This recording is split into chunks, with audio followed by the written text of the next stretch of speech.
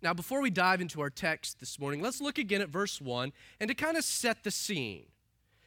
We read that in those days, when the number of the disciples was multiplying, there arose a complaint against the Hebrews by the Hellenists because their widows were neglected in the daily distribution.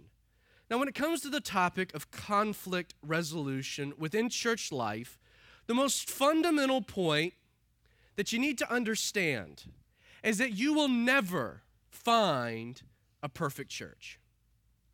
It's impossible. This side of heaven, you'll never find a perfect church community, or for that matter, a perfect pastor. It's been pointed out that the only condition that you need for the potential of human conflict is the presence of just two people. When two or more are gathered, Jesus is in our midst, but there's all kinds of opportunities for complications. You see, squabbles and discord will always be inevitable when we seek to coexist in any type of community. The church is no different. Now, as we dig into chapter 6, you need to keep in mind that approximately 3 years has transpired since the birth of the church there at the day of Pentecost. The birth, this new movement, it was sudden. Its impact, as we've seen, was incredible. The growth, immediate. This first century, Holy Spirit-filled, apostolic-led church, as awesome and as glorious and as impactful as it was, well, it still needed time to mature, and it was not immune from problems. According to verse 1, the core complaint centered around the Hellenists' claim that their widows were being neglected through this daily distribution of resources, while it seemed that the Hebrew widows were receiving some type of preferential treatment to make matters worse. According to Acts 2 and Acts 4, not only were the widows being neglected through the daily distribution, but the apostles were in charge of the daily distribution. They were being overlooked and not cared for appropriately by the A-team. Now keep in mind, Luke, he does nothing in our text to dismiss the reality that these Hellenistic widows were actually being neglected.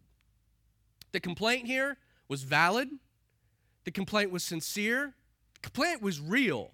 These women were being neglected. And yet at the same time, keep in mind that Luke also provides no indication that the neglect, this real, genuine neglect, was intentional. As a matter of fact, it seems to be implied that it was kind of an accident.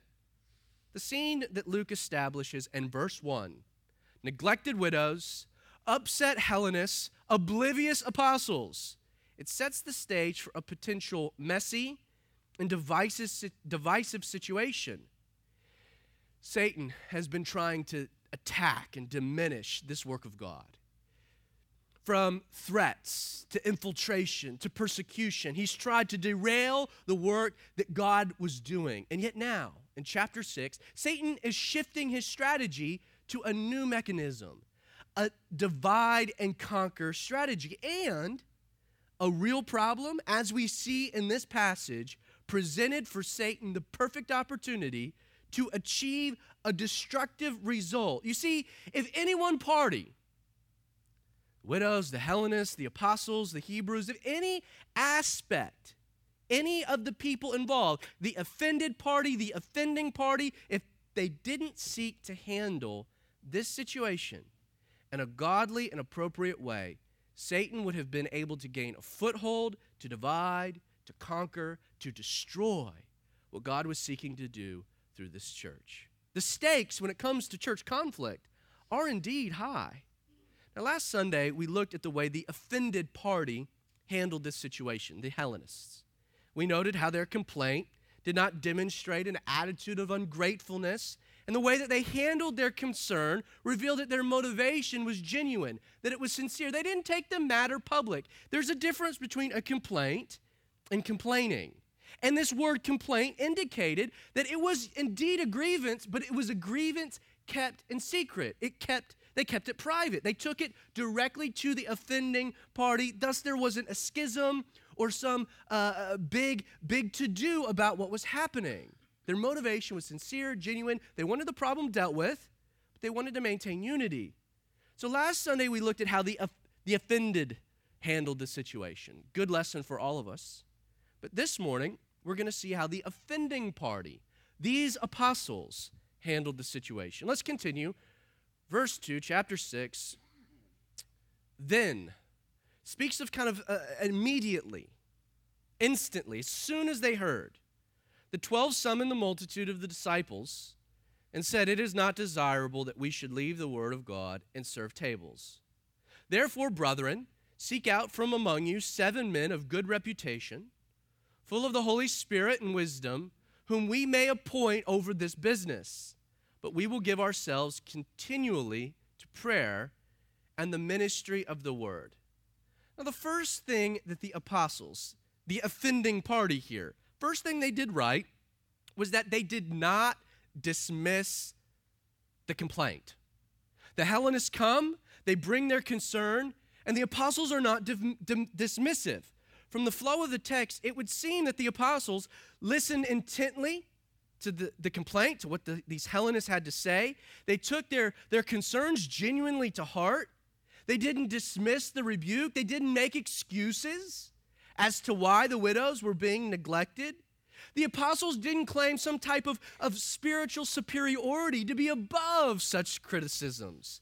Instead, what's implied from our text is that these 12 men, these apostles, the Hellenists bring the complaint. Listen, man, our widows are being neglected. I know you're not doing it intentionally, but it's still happening. It's a problem. It's causing a divide. It can give Satan a foothold. The apostles are listening, and they showed incredible leadership, and they demonstrated great humility by submitting themselves to those that were under their care.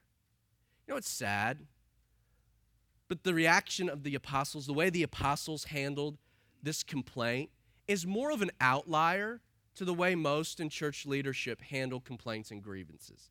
And I'm just being honest. From someone on the other end of it, the other side of the pulpit, it pains me to admit that most in church leadership don't handle these type of situations well. They don't. It's a simple reality. Pastors are not perfect people. We'll make mistakes inadvertently, sometimes advertently. We're sinners just like you. We're flawed people. And yet, unlike these apostles, often because of pride or ego, or simply the reality that many pastors already feel unappreciated or might be struggling with discouragement, it can be hard to acknowledge failure.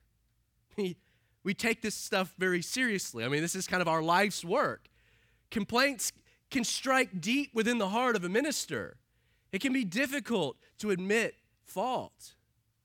It's hard not to take criticisms personally. Now, to be fair, the reason many complaints, even valid ones, are perceived to be a personal attack by those in leadership, and the reaction ends up being less than desirable, is because in many instances, the complaints are actually used by the offended to attack the pastor. Like, we kind of wonder why the pastor sometimes reacts defensively as if he's under assault. It's often because, well, he's under assault. Like, things are not handled right. The old adage that hurting people hurt is true even for Christians.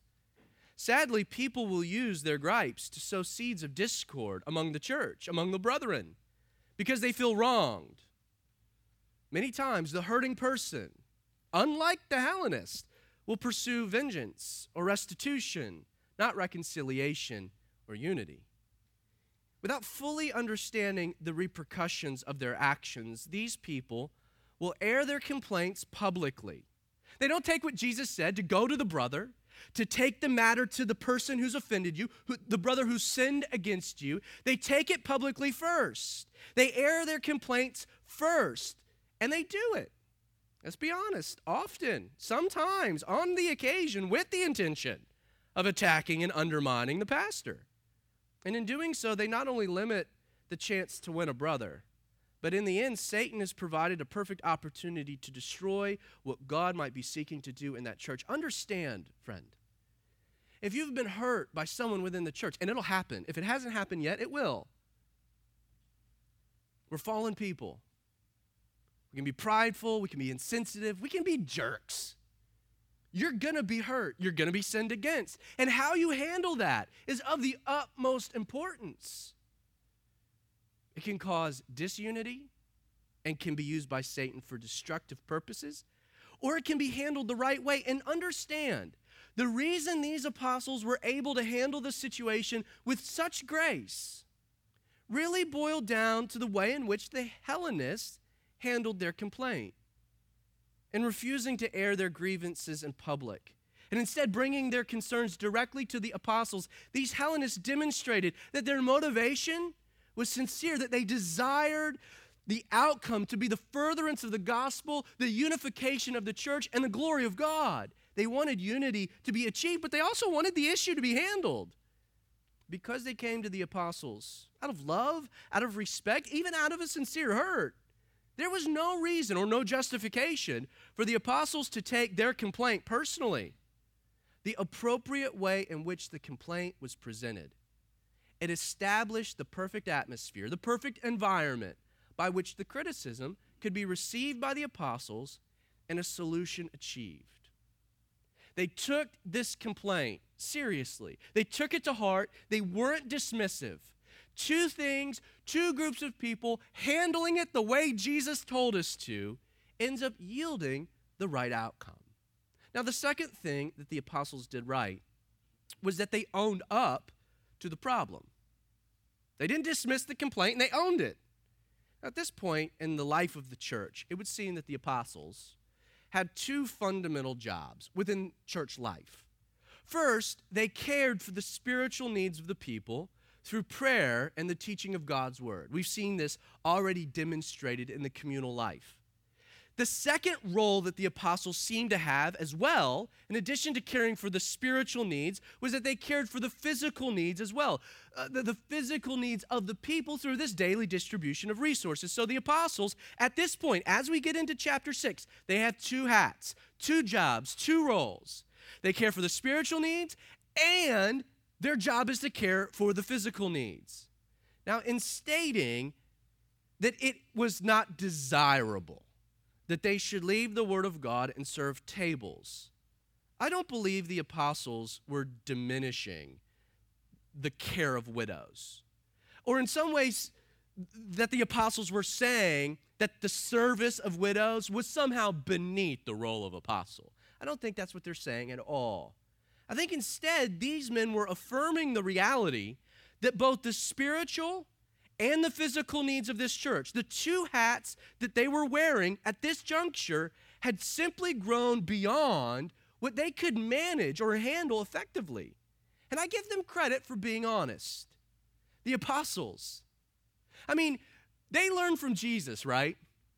The Son of God, who could perfectly balance all aspects of ministry, who could handle the spiritual needs and the physical needs and Jesus, the perfect pastor. Well, because he was perfect.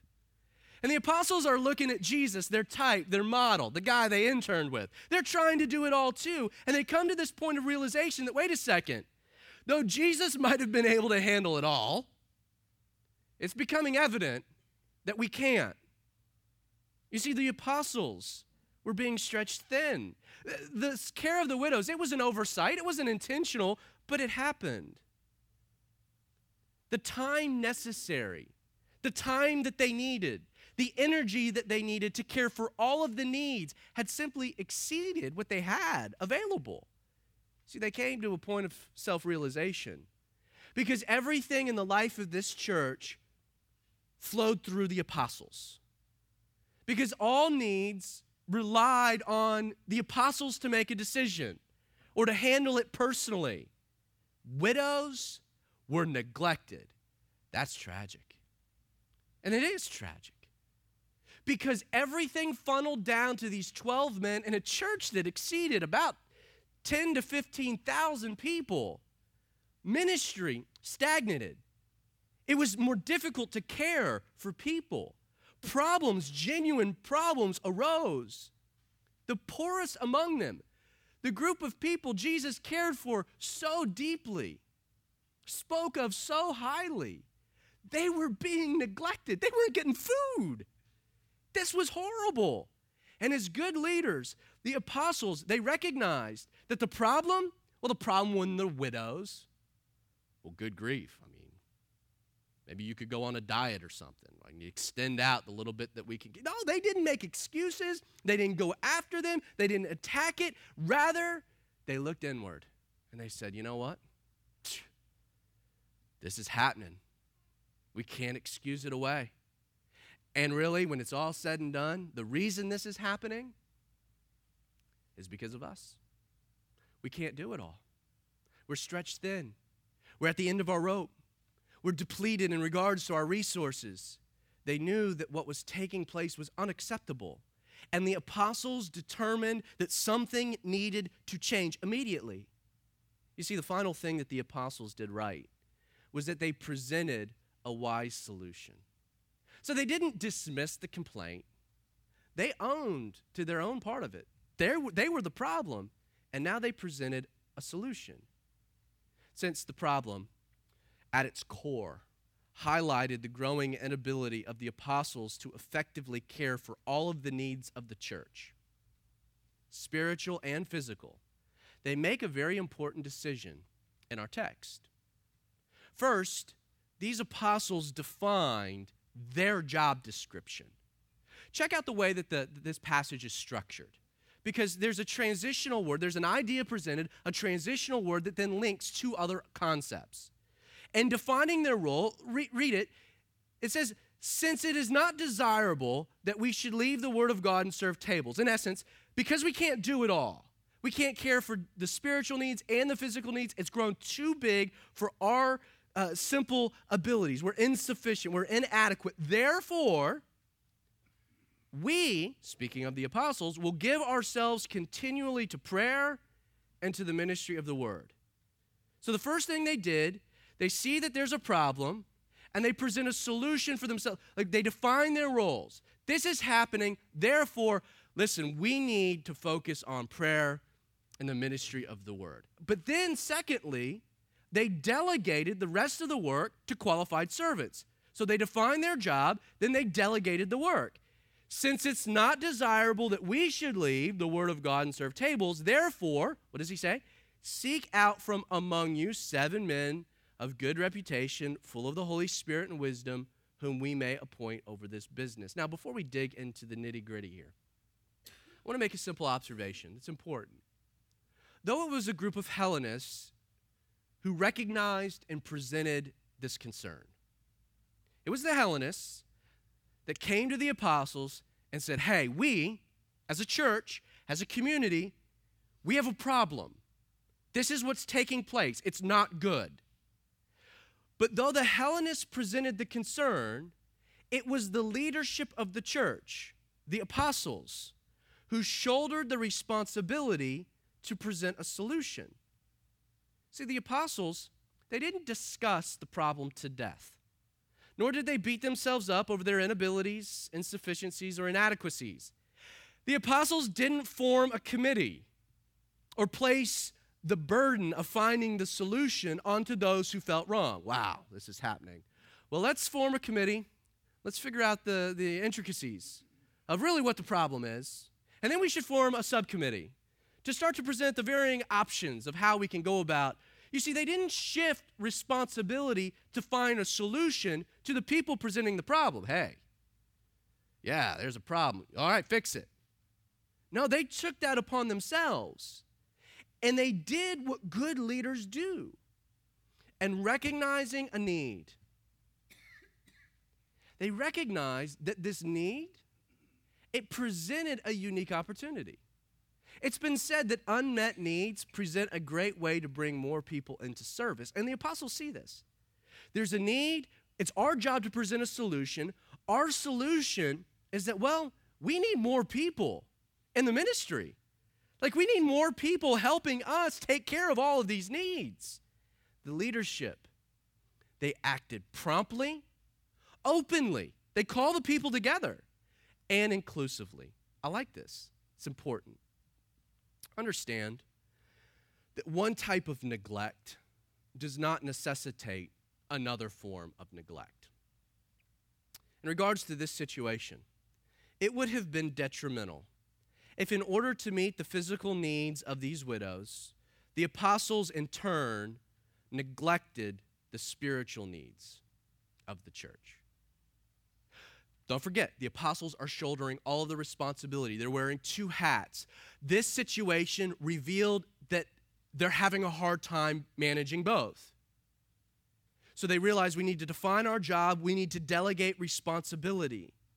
If they hadn't done that, if instead they were like, well, we just got to focus on some better time management, we got to figure out how we can go about doing this, it would have harmed the church. And this brings up an important reality when it comes to ministry. Though meeting the physical needs of the people is vitally important to a church community. Let me say that again. Meeting the physical needs of the people in the church is vitally important to a healthy church. I'm not dismissing or diminishing that at all. But caring for the spiritual needs of the church is the pastor's main responsibility. Now, I've heard it said that the one unpardonable, unforgivable sin that a pastor can commit is to neglect the study and teaching of God's word. I believe that. Though the spiritual needs of this church were at this point still being met, the physical needs of the people had taken a back seat. That's what created this significant problem. But please note, the reason these widows had been neglected, it hadn't been malfeasance on the part of the apostles, but instead, it had been a simple failure by these leaders to define their roles, to delegate responsibilities early in their ministry, and to remedy the problem.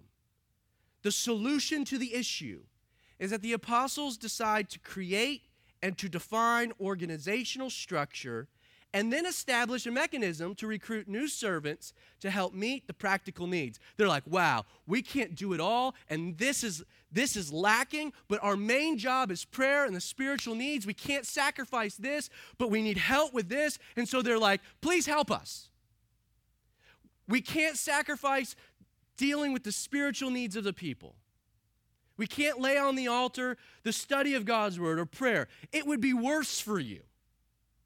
But we can't do it all. And so we need help. And in the end, the organization that they would form would, for the most part, result into two basic categories. Elders, who cared for the spiritual needs of the church, and deacons, who cared for the physical needs of the church. You know, by definition, a living organism must be organized. Life never exists in chaos. If your body is in chaos, you are dying quickly. That's the reality. Chaos never breeds life, and this is true in the physical world as it is for the spiritual one. And while non-denominational churches often shy away from too much organizational structure, because, well, it's true. Complex bureaucracies can and will stifle life. We see it over and over and over again. Monday through Friday, I teach a Bible class at a large Baptist church. And to get any decision made takes forever. Like literally, I got a new iPad, and I'm like, man, I need the Wi-Fi password. Do you know how many committees this has had to go through for me to just get the Wi-Fi password so I can email grades back to the school? It's unbelievable. Major bureaucracies, committees, on top of subcommittees, and little committees, and committees of one. Like, it takes so long with too much organization that the decision-making, it stifles, it's stagnant, it's slow, and what happens in the meantime? Needs go unmet in the process of it all. So we know that too much organization can be a bad thing, and yet, if the church is to be a living, breathing instrument by which the Spirit of God carries forth the will of Jesus throughout the world, organization must exist in the church. Now, there are those who believe that it is wise to allow organization to develop as the needs within a church arise. Matter of fact, I had one pastor who was advising me of this very fact with the development of Calvary 316. He even pointed to this passage. Hey, it was 3 years before they ever started talking about deacons. But the problem is that, and the only reason they started talking about it is because widows weren't eating. Like, that's a problem. Like, you see, I think on one aspect, there is a danger in a church establishing too much structure or organization prematurely. I mean, the one thing worse than not having elders is having the wrong elders. Like, be careful who you put into leadership. But Acts 6 seems to imply that there is also a real danger in a church, even of our size, not considering these things or thinking forward. Tragically, many pastors get into the same type of trouble we find here in Acts 6 when they don't proactively structure the church in such a way that it can handle growing pains, that it can avoid situations where either spiritual or physical needs of people slip through the cracks. Heaven forbid, as leaders, that because we're not forward-thinking or proactive, we allow needs to go unmet. Let me provide an example of a common problem that taking the latter approach can have to a growing church.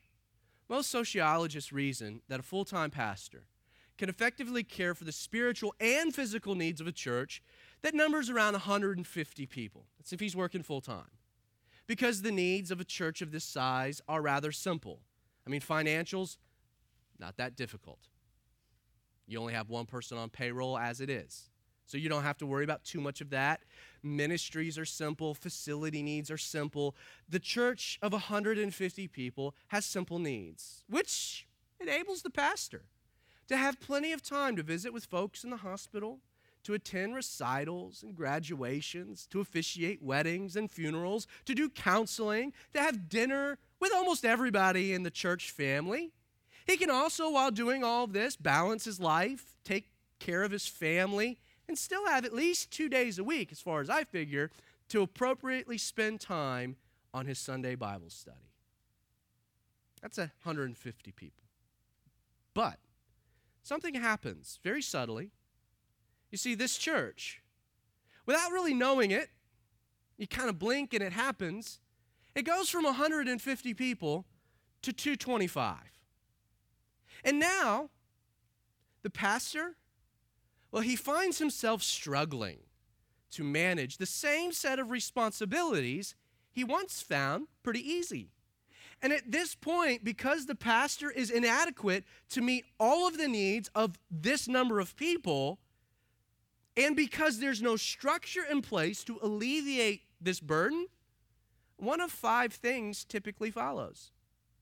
1, the pastor gets burnt out and quits. So you go from a pastor who's not effectively meeting all of the needs to a pastor who's like, not going to meet any of your needs because he's gone. He's gone. He's running so thin. He feels so inadequate. He's so depressed because even his best is not fundamentally able to care for all the needs. So every week, he's doing all that he can. He's giving 110%, but things are still falling through the cracks. People are still calling him up complaining. He's still getting ridiculed and accused of not caring. And so at some point, it can't continue, and he'll throw in the towel, or he will do it all. And what ends up happening is horrible, because his family will end up suffering neglect. You know, a typical pastor from the kind of ministry that I grew up in, it's a 60-hour work week, give or take. But as the needs continue to grow, a pastor will, because he loves people and he cares about what he's doing and he shoulders this responsibility in a unique way, he starts working longer hours and harder hours. He stops taking care of himself. He stops taking care of his family. He's never at home. This is one of the things that Billy Graham says he regrets the most. He did it all, And as a result, his family suffered from neglect. Can't tell you how many pastors have stepped out of ministry because their wife said, you're going to do that, or me and the kids are gone. It's a shame.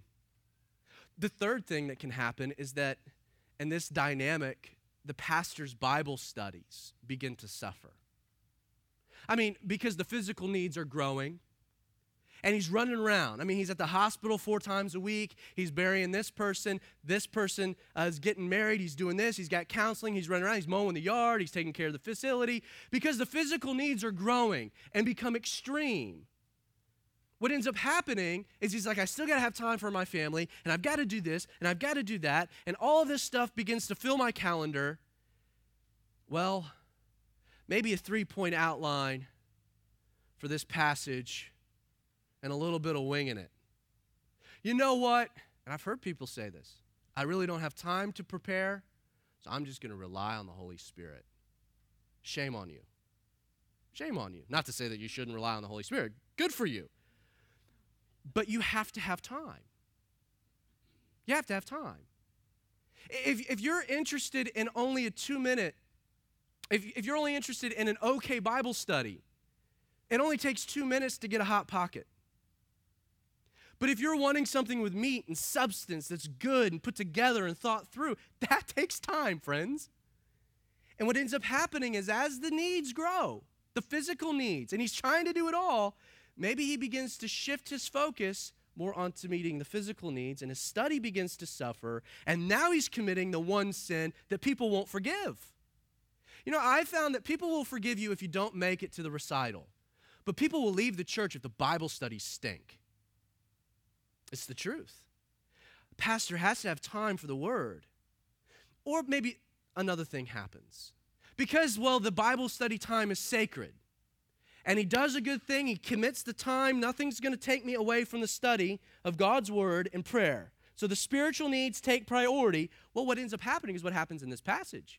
Now physical needs are slipping through the cracks because he's the only one that's handling it all. And people end up leaving the church because now they feel that the pastor is no longer accessible to them. You see, they used to enjoy being able to have the pastor's ear for anything. Pastor come over and have dinner, watch the ball game. You know, a church that gets to 225 people, you end up with enough people that, like, it becomes logistically impossible to have dinner with each couple in the church over the course of a year. Like, I had one pastor friend that was ridiculed because, well, the church had grown. Had there been explosive growth, he was no longer able to do some of the same things he had done, and he was being criticized for it, and he gets up before the fellowship, and he's like, listen, I hope you understand that if I just decide at this juncture that my role is going to be having dinner with you, then my wife and I will have dinner with another couple every night of the year and still not get through you all. So before you start complaining that the pastor's not, well, why can the pastor never come over and have dinner? Well, because logistically, that's insane. Like, it's impossible. And sometimes, because there's not a delegation, because the structure's out of whack, right from the beginning, physical needs fall through and people get hurt. And that's real. Or there's a fifth option. The pastor repents, restructures the ministry by delegating responsibilities, which is what we see happening here in Acts chapter 6. It's the best of the 5 options. Or is it? You know, we're studying the book of Acts because we see that it's a blueprint for how to structure the church, for how to avoid problems, for how to implement solutions. You see, at Calvary 3:16, we want to learn from this example in Acts 6 and avoid all 5 options because there's drawbacks to all 5 of them. And instead, we want to sustain growth and ministry effectiveness right from the beginning, which is kind of the luxury we have to establish things now versus try to deal with issues later. You see, the key to handling a growing congregation and sustaining effective meeting of needs, well, I believe it's establishing strong elders, well-defined elders, as well as deacons. You see, the elders, and this is where it can kind of break down because, well, we have apostles here, but what about the apostles and what about pastors and bishops and elders? Really, there's kind of just basically two divisions of leadership that we find consistently throughout the church. There's elders and there's deacons, and the elders can go by bishop or pastor or overseer. Deacons, kind of a different category we'll get to in a moment, but elders, it's their job to care for the spiritual needs of the church. Though Calvary 316 is pastor-led, it's also elder-led, because we don't think that the two are mutually exclusive. You see, we see that elders are also pastors in a functioning role, caring for spiritual needs of the people. Now, as the lead pastor or elder, my job is very simple. Above and beyond any other responsibility, my job is to care for the spiritual needs of Calvary 316, this church. And I do so in two ways: teaching and studying God's word, and intercessory prayer for you and your family. And I hope, as evidenced by what takes place behind this pulpit on Sunday mornings, I mean, the Bible study might stink, you might not like it, but at least maybe we can agree that I put some thought into it, that I'm not up here winging it, that I actually take the responsibility of studying God's word and crafting a message for you, that I take this with utmost responsibility. Once again, you might think I don't do a good job, but at least we can agree I work at it. Beyond this, my energies are also spent working on the organization of the church. Most pastors, as they're exhorting younger pastors in a growing ministry, they say at some point you have to kind of get out of working within the organization and focus on working on the organization. It's the only way that the organization can thrive. And here, part of my job, in addition to teaching the word and praying, is to raise up and equip leaders. It's to establish vision and ministry direction, as well as the formation of organizational structures that can sustain growth. And I don't handle that on my own. The elders also lend a role. Now, I also should mention, because of the financial limitations of our church, a church of this size, during this particular season, because I'm the only paid individual that works here, I also handle the multimedia, the finances, event planning, ministry scheduling, and facility concerns. Now, you might say, well, wait a second, that's a recipe for disaster, Zach, because as we grow, as those needs grow, you're not going to be able to do that, and you're absolutely right. But we do feel that at this point in our church, that the solution to those things will become very evident as our financial resources grow. See, it'll be easier to add staff to handle some of these things, which means as we grow, it's sustainable for me to begin to hand these things off in such a way that things don't fall through the cracks. Now, understand, the role of handling the spiritual needs of Calvary 316 is not something I do alone. I might be the one behind this pulpit teaching God's word, but I am not caring for the spiritual needs of the people by myself. If I did, don't forget, there's 12 men doing that here. But if I did, I can't do it all. I can't handle it all. To carry the spiritual burden for even 60, 70 people, like that kind of, like I'm having a hard time carrying that burden just for myself, yet alone everyone. See what I'm saying?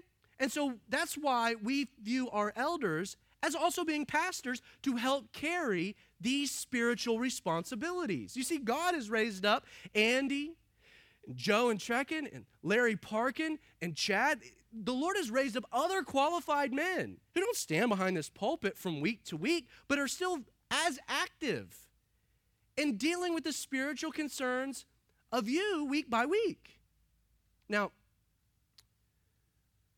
at this point, and this is kind of a little bit of home housekeeping, so if you're watching online, this doesn't matter at all. In addition to working here, because of our financial situation, I also work 2 other jobs that account for about 20 hours of my week. Now, I said 150 people a full-time pastor can handle, but I'm not a full-time pastor. We're not at the point in regards to our church life where I can be full-time. 20 hours a week is already allocated elsewhere. That's to keep the lights on in my house and pay the mortgage. So, in order to ensure that no one person, myself included, gets overburdened or burned out caring for the needs of the church, or that any of our families get taxed, or that needs fall through the cracks, we decided that I'm going to share even more of the responsibilities of handling the spiritual needs of the congregation than I've presently been handling. I think this is wise. Way of housekeeping, just so you know. In addition to overseeing our worship ministry and helping me with organizational issues, Andy will be handling formal counseling. Things that come up that require formal counseling, premarital counseling, marital counseling, any type of counseling. And that's going to be one of Andy's roles as a spiritual leader in our church, to meet with you, to care for you, to walk you through whatever it is that you're facing. Not that I wouldn't want to do it. I love counseling. But the problem is that it's going to be hard for me to get to you in the way that my schedule is currently constituted. And we don't want you to be lacking. So we've set up this situation where Andy's going to be handling the counseling. In addition to heading up our Sunday prayer meeting, important role of an elder, and helping with facility issues, Larry Parkin is going to start handling our hospital ministry. Going to the hospital is never fun.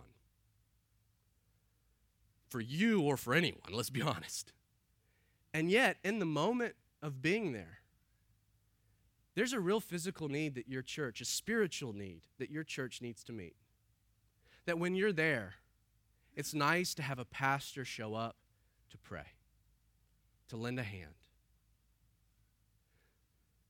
to minister to the family. Now, here's the problem. Because of our dynamic, it's hard for me to get to the hospital at a drop of a hat. I have a Bible class that I teach. I have other responsibilities and other roles. And so to make sure that your needs are met, Larry Parkin will be the contact when it comes to your needs in the hospital. Now, if Larry shows up, don't be like, Zach didn't show up. What's the deal with that? No, wait a second. We're carrying responsibilities. Larry is as much a pastor as I am. Your church is sending a pastor to be there, to minister, to care for you. We're just designating responsibilities to make sure we can be there. Also, in addition to event planning, advising me on financial issues, Joe, beginning this fall, is going to be taking over our Band of Brothers ministry. He's going to be overseeing it and organizing it and promoting it, handling it. Chad is one of our elders. In addition to overseeing, kind of being that guy that shakes your hand, introduces himself to you, most of you are here. The first person you met was Chad. That's his job. That's his role. But Chad's perfect for that one-on-one relational ministry. So if you've got a need and you need a brother, and I can't be there, Chad will, as one of the pastors of our church. You see, we believe that sharing the responsibilities to care for the spiritual needs of Calvary 316 will ensure that no one person's overburdened, our families are not sacrificed on the altar of ministry, and we can more effectively minister to the people who call Calvary 316 home. And we believe that it's with this structure that sustainable growth can be handled. So, the problem in this church, well, it was simple. Needs were falling through the cracks. That was unacceptable. The remedy to the problem, what the apostles realized, okay, we need to define our role. We need to be caring for the spiritual needs. That's massive. So we need to do that, and then we need to designate or to raise up other people to handle physical needs. And note, that it's not that one's better than the other. They both work in harmony. You see, next Sunday, we're going to discuss the other role. The apostles would focus on prayer and the teaching of God's word, the spiritual needs, but then it would be the deacons that would be raised up who would handle the physical needs of the church.